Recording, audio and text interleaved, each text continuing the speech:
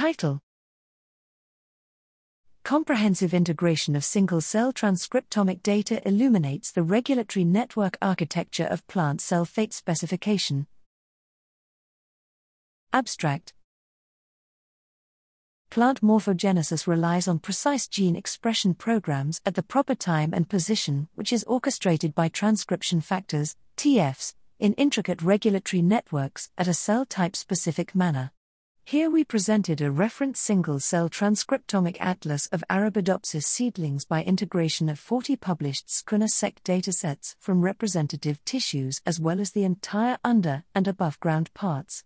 We identified 34 distinct cell types or states, largely expanding our current view of plant cell compositions. We then mapped the developmental trajectory of root-shoot lineage separation and identified differential gene expression programs that may regulate the cell fate determination of under- and above-ground organs.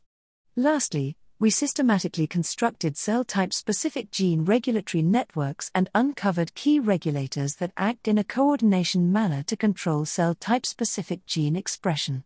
Taken together, our study not only offers a valuable resource plant cell atlas exploration but also provides molecular insights into gene regulatory programs that determines organ specify, particularly the differentiation between root and shoot.